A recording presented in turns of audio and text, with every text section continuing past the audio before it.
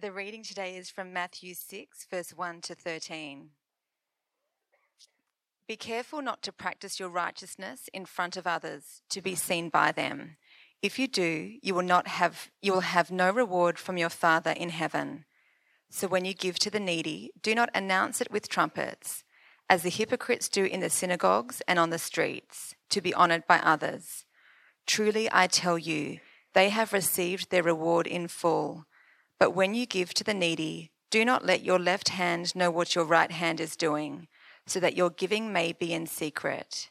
Then your Father, who sees what is done in secret, will reward you.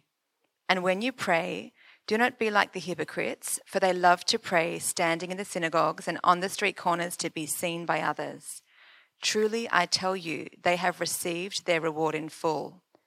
But when you pray, go into your room, close the door, and pray to your Father who is unseen. Then your Father, who sees what is done in secret, will reward you. And when you pray, do not keep on babbling like pagans, for they think they will be heard because of their many words. Do not be like them, for your Father knows what you need before you ask him. This, then, is how you should pray. Our Father in heaven, hallowed be your name. Your kingdom come, your will be done, on earth as it is in heaven. Give us today our daily bread, and forgive us our debts as we also have forgiven our debtors. And lead us not into temptation, but deliver us from the evil one.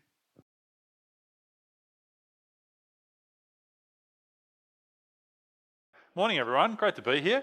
Particularly warm welcome if you're new or visiting with us.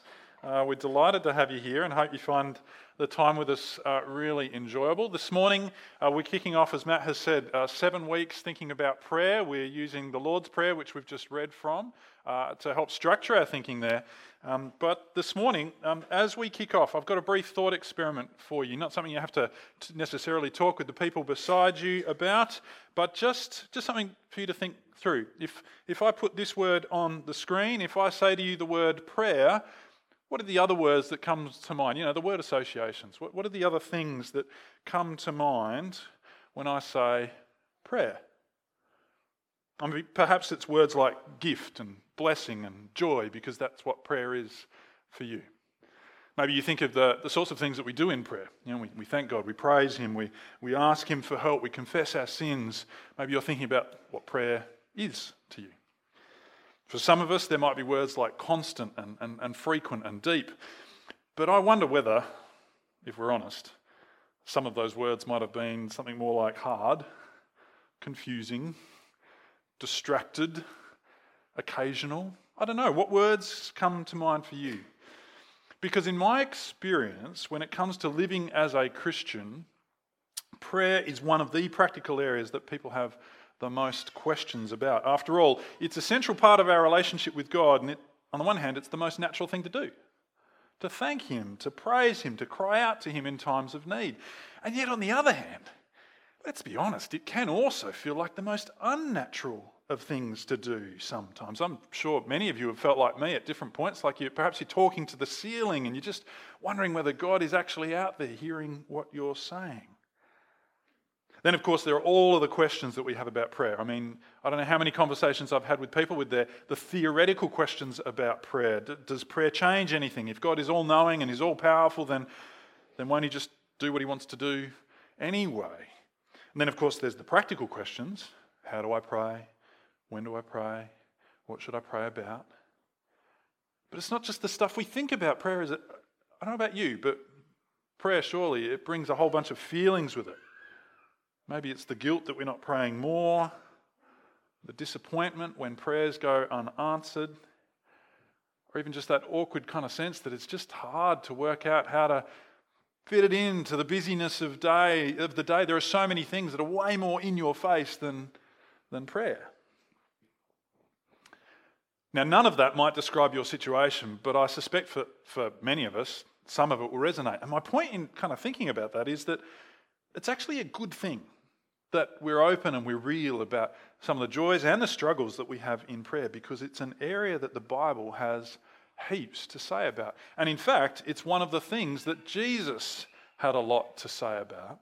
And it goes right to the heart of our relationship with God.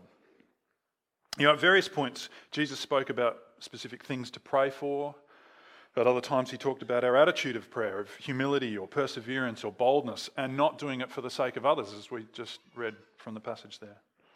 Jesus told a number of parables about prayer, some of them really confronting. There's one parable about a widow constantly demanding justice, and we're kind of wrestling with what that might tell us about God. On the other hand, there's stories that are kind of funny. There's a bloke that just woke up his neighbour in the middle of the night because he hadn't been organised enough to make sure he had a loaf of bread in the house and needed something to feed his house guest. It's kind of this funny story that says, yes, you should pray like a really annoying neighbour. The point is, Jesus said heaps about prayer. Sometimes it was funny. Sometimes it was really pointy, and sometimes it was just a brief aside. Sometimes it was the main thing that he was talking about. So as we kick off the next 7 weeks learning about prayer, I think it's really good for us to be okay with all of our questions and our hang-ups with prayer, because it's pretty clear that Jesus recognised it was something that we needed to be taught and trained in, equipped in.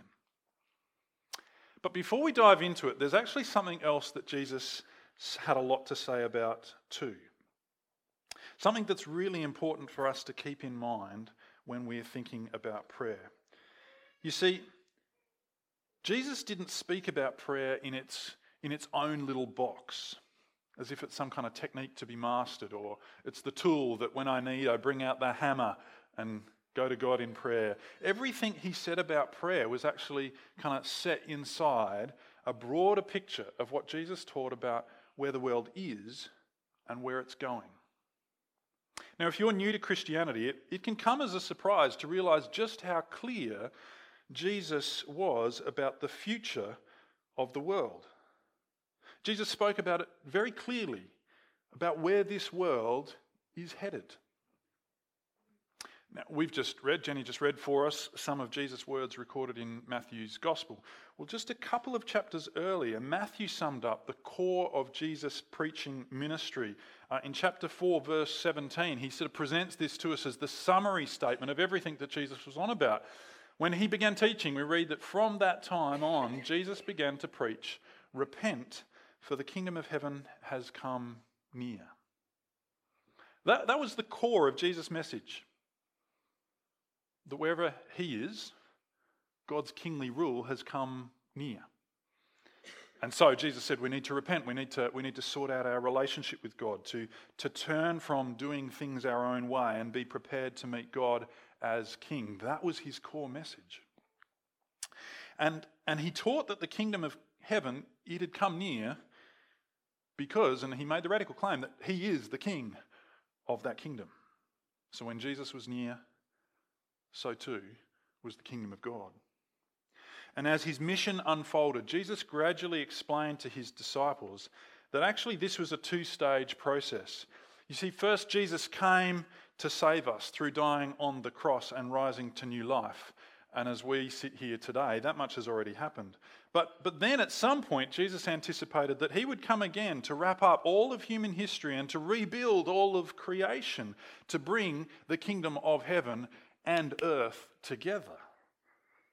And his whole ministry was about prepping his disciples, and indeed the rest of us, to be that crowd of people living between those 2 climactic points in human history.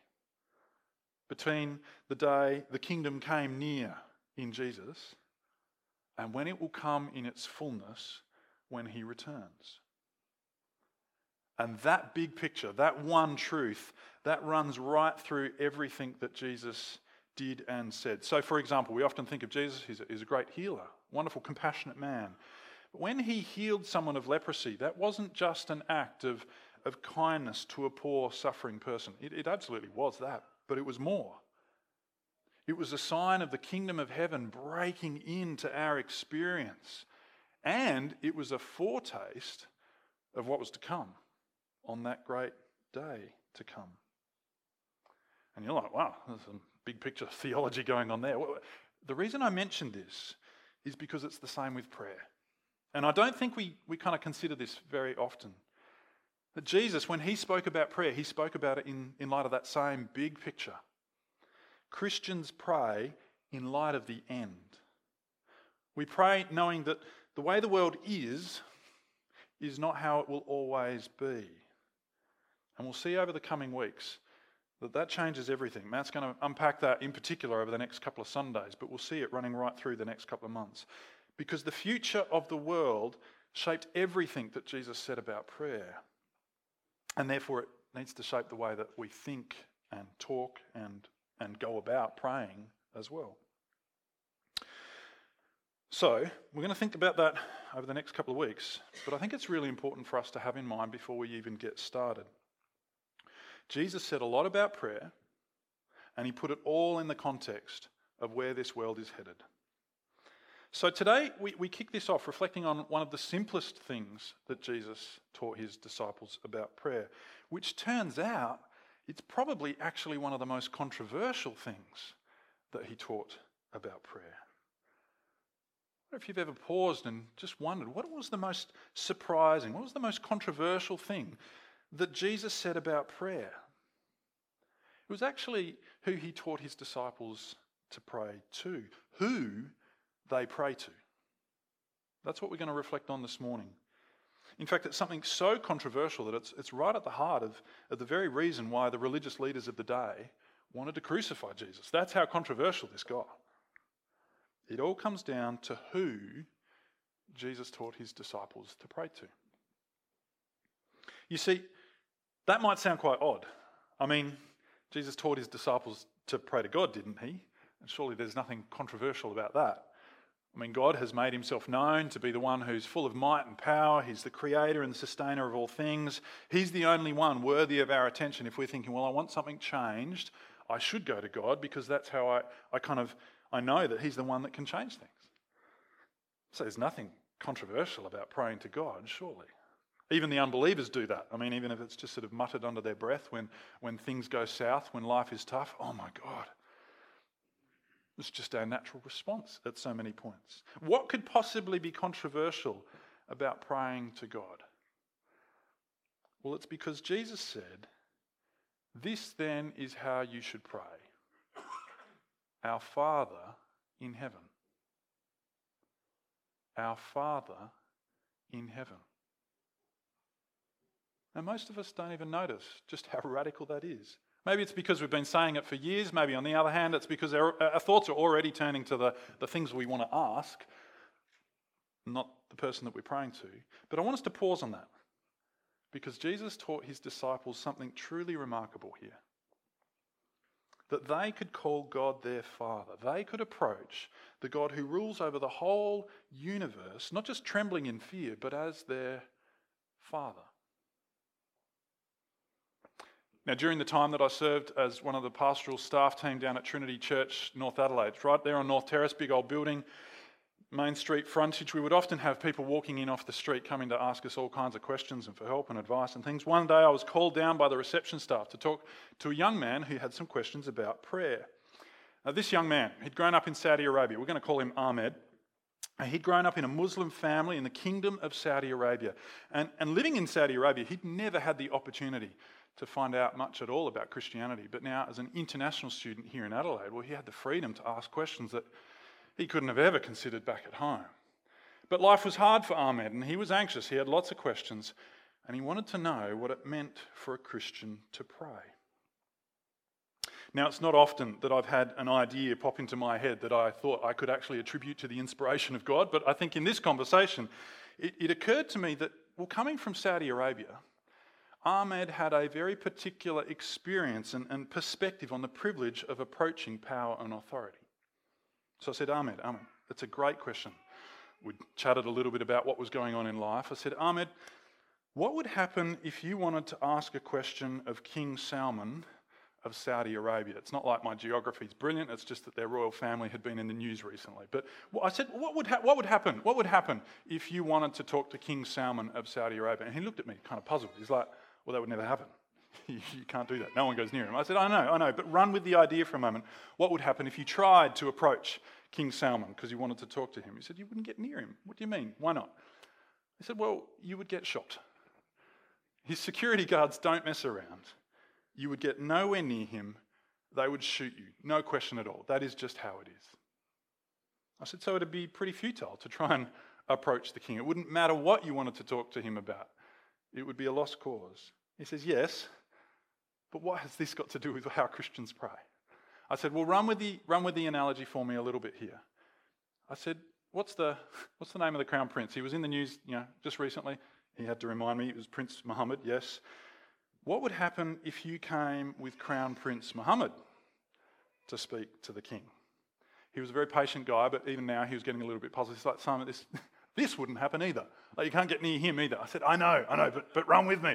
Like, if you happened to be a friend of the Crown Prince Mohammed, and you went with him to speak with his father. And he was very gracious. He humoured me, but he was puzzled. He just thought, yeah, it would be totally different. It would be totally different. The friends of the Crown Prince, they are treated like royalty. The security guards wouldn't even dare to make eye contact with you. They'll just stand there as you wander on by because you are treated like royalty. I said, well, that's how Christians pray. We have no right to approach God on our own, but the Son of God, the Crown Prince, well, Jesus invites us to come with him to speak to his Father. Now, I knew that was setting up a question that Ahmed was just going to have right on the tip of his tongue, because coming from a Muslim background, he just went, whoa, how can Jesus be the Son of God? I wasn't surprised by that. That's where our conversation went. It was a great conversation to have. But what it meant was that in that conversation, we didn't even get to the remarkable truth that my analogy couldn't stretch to. Because what is even more remarkable for us is that Jesus didn't just invite us to come with him to pray to his Father. He taught his disciples to pray to our Father. And we've got to get our heads around just how amazing this is. You see, in all of the prayers of the Old Testament, no one dared to call God Father. No one. Not Abraham, not Moses, none of the prophets. No one approaches God as Father. He is the Lord Almighty. When he tells his people what name they should address him with, it's Yahweh. It's a play on the Hebrew word I am. Because God just is. He's not dependent on anyone. He is so separate, so great, so profound that he's always been. He just is. His might and power and justice and truth. He's the God that he revealed himself through a pillar of fire, through smoke, through earthquakes, so that we wouldn't be tempted to think of him too small in our minds or too small in our lives. Now, of course, he makes himself known as loving and kind and merciful and patient. But while God is described as a father to his people, only the Messiah, his anointed one, is given the special privilege of actually addressing God as Father, with that kind of familiarity, that kind of casual intimacy that he could call him his Father. Up until Jesus, no one had dared call God my Father. And we know how groundbreaking this was for the early church because of the way that they passed it on to each other. And we've just read from Matthew's Gospel, right? And he records a block of teaching that we commonly know as the Sermon on the Mount. If we cast our eyes over it, if you even just look over what we read just now, you see how many times Jesus refers to your Father, your Father, your Father in heaven. It clearly imprinted on Matthew's memory that this was consistently the way that Jesus talked about God as Father.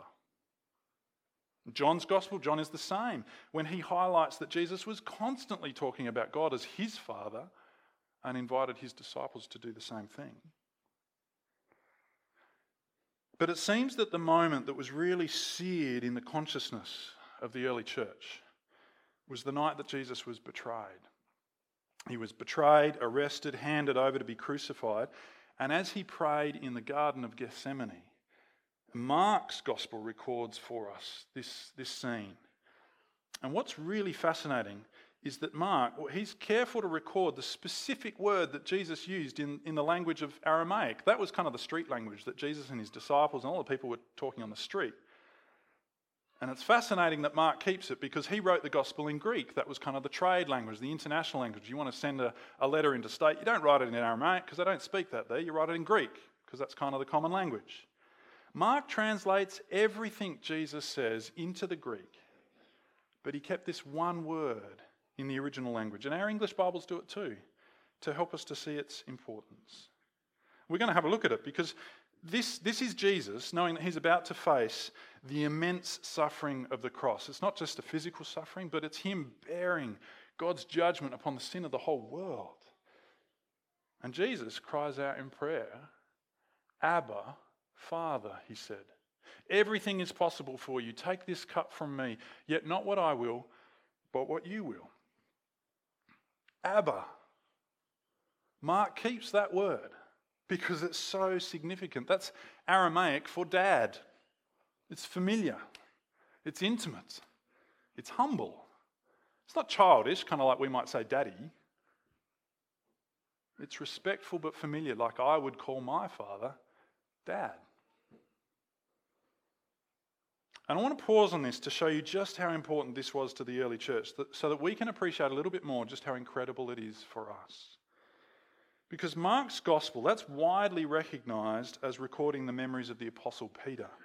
And Peter was there in the garden on that night. If we went up just a couple of lines in this passage, we would see that Peter, James and John, they were right next to Jesus.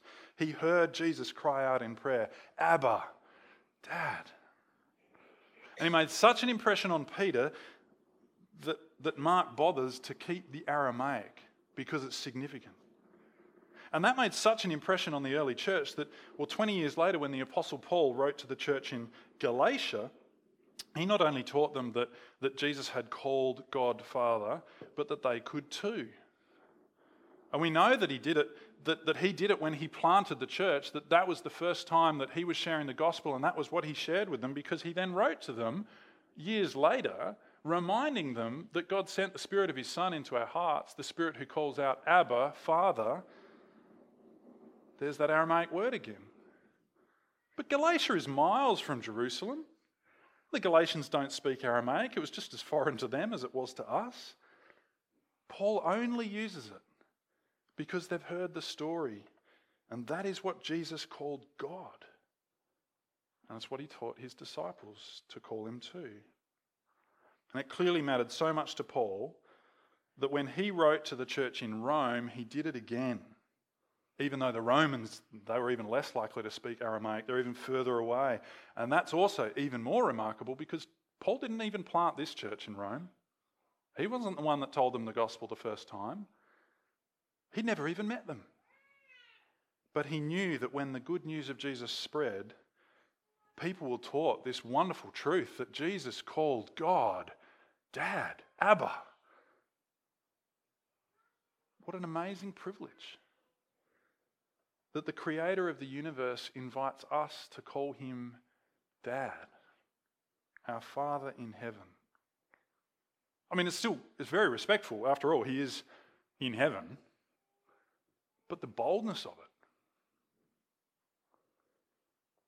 Friends, we need to get our heads around this before we even start talking about what to say in prayer. Those opening words should blow our minds because it was evidently seared into the hearts and the minds of the earliest followers of Jesus that he would say, this then is how you should pray, our Father in heaven. Dad. That is the remarkable, incredible privilege of Christian prayer. It's so much more than Ahmed getting a foot into the door of the palace of the king of Saudi Arabia. It's even more than the crazy idea that Ahmed could approach the king as his own father, to be treated as his son. Because if you trust in the Lord Jesus, you have the incredible privilege of calling God, the Lord of all creation, Dad, our Father in heaven. That we can come as his children and speak to him. That is what Jesus said prayer is. Now, in our family, we have this funny little thing going on with our kids at the moment. They've worked out that it's quite cool to find mum and dad's buttons and then press them and be a little bit cheeky and a little bit annoying. And they're onto something at the moment because they love calling out when they want my attention, Simon, instead of dad, and Peter, instead of mum. And I say to them, yes, your mum's name is Peter. Very clever of you. But that's not what you call her. There are only 3 people in the entire world that get to call this wonderful woman Mum. And you're one of them. So that's what you call her. You see, for all of the questions that we might have about prayer, this is where we start. As his child, talking with our dad. Now, over the coming weeks, we're going to learn a lot more about what Jesus said about prayer, but I think there are at least three simple things for us to reflect on right at the outset here. The first is really an acknowledgement. I want to acknowledge that the concept of God as Father can be tough for some people, depending on our relationship with our earthly father. Your earthly father might be all sorts of things. Perhaps violent and prone to bursts of outrage and anger. Maybe unreliable and cold, might have just been absent. And I say this knowing the story of many of us here. But I think it's really good to know that the Bible is totally aware of just how bad human fathers can be. It's littered with them. And some of them are meant to be the good guys, like Lot or Judah or David.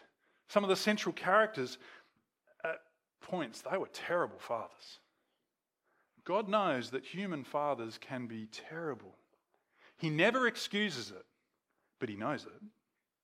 And he knows that the scars of a broken relationship with our earthly fathers, they run so very, very deep. And yet I think that is part of the beauty of what Jesus teaches us here. Because every point at which your relationship with your earthly father might highlight his failures, his sin, his imperfection, at every point, I think that aching acknowledgement is a mirror pointing us to the goodness, the longing that we have for the goodness of our relationship with our Heavenly Father. And so in the same way, for every aspect of your earthly father that you can be thankful for, we've also got to all learn that is just a faint rumour, a faint hint of just how wonderful it is to have right relationship with your Heavenly Father. So isn't it good to know that whatever our experience of our earthly father might be, we can rejoice in calling out to God as our good Heavenly Father? Well, secondly, for all of the questions that we might have about what to pray and how to pray, we need to know that this is the relationship in which we pray. And it's a picture of intimacy and safety in the context of his steadfast presence, of the one who his word can be trusted, his promises are sure. This is the safe space where you can let it all hang out. After all, we see that in Jesus himself, most profoundly in that moment of his great distress in the Garden of Gethsemane. Abba, Father, he said, everything is possible for you. Take this cup from me. Yet not what I will, but your will. Jesus wasn't getting cold feet at this point. It wasn't like, oh, the cross suddenly looks really scary. I don't want to do that anymore. He knew it. He'd told his disciples exactly what was coming. This was the plan from the very beginning. It's not that he was backing out, but we have this wonderful insight into Jesus just pouring his heart out to his Father.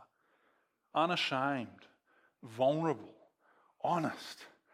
If there's another way, take this cup from me. This was his pain. So he poured it out to his Father. And I have to say, I find this so immensely encouraging, so immensely freeing. It's freeing for me to look on at Jesus' prayer and to know that I don't have to have my prayer all theologically stitched up and kind of run through a filter and ticked and approved and cleared and vetted before I even mention it to God. That I can just pour out my heart. Because after all, God knows what I need before I ask it. He knows what I think before I even think it. The point of prayer is the sharing of my heart in relationship with my Heavenly Father. And as we've seen, those words of Jesus, they were so powerful for his disciples that they didn't just remember what Jesus prayed, but they remember the way that he spoke to God. Abba, Father. Intimate. It was vulnerable. It was honest. So as we pray to our Father in heaven, he invites us to lay our hearts bare, just to pour out our pain and the questions and the struggle. If you find the image helpful, to sit at his side, to sit on his knee, knowing that he loves to hear from you. Well, thirdly, I think the third reflection that I've had is that Because we can approach God as our Father, we can pray with an incredible confidence. An incredible confidence knowing that our God loves us. Jesus describes him as a heavenly Father who loves to give his children good gifts. So if he gives you what you've asked for, it's not because you deserve it, or because you got the formula right, you said the prayer the right way, you twisted his arm. It's because he loves you.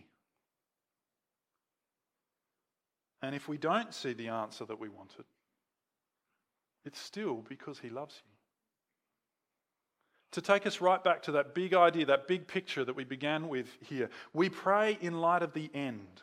We live in this time when the kingdom of heaven, it's still to come. Jesus is very honest with us that life this side of that new creation, it will still feel so incomplete and difficult and frustrating in so many different ways. We still live in the midst of sin and its consequences when his heavenly rule hasn't been experienced in full. And yet we live in this time between when Jesus has brought the kingdom of heaven near and when it will come in its fullness. And he's brought it so near that we have a relationship with our heavenly Father through it all. And so in the complexity of where this world is, waiting for Jesus to make it right again, if God doesn't answer your prayers the way that you wanted them, it's not because he's distant or absent or forgetful or hard of hearing. It's because he loves you. Which means that when you can't see your way through the maze of anxiety or illness or the complexity of life or whatever it might be, we're invited by Jesus to just pray with confidence. You don't need the right formula or the right question if you have the right relationship. It's about coming to God as our Father, which we can do because we come to him with his Son, which means he loves us as his child. We need to keep wrestling with and just delighting in what a wonderful joy that is. So let's pray. Our Father in heaven, hallowed be your name. Your kingdom come, your will be done on earth as it is in heaven. And Lord of all creation, teach us the incredible joy of crying out to you as our Father, as our Dad in heaven. We ask this simple prayer through faith in your Son Jesus, who died for us so that we might be welcomed as your dearly loved children.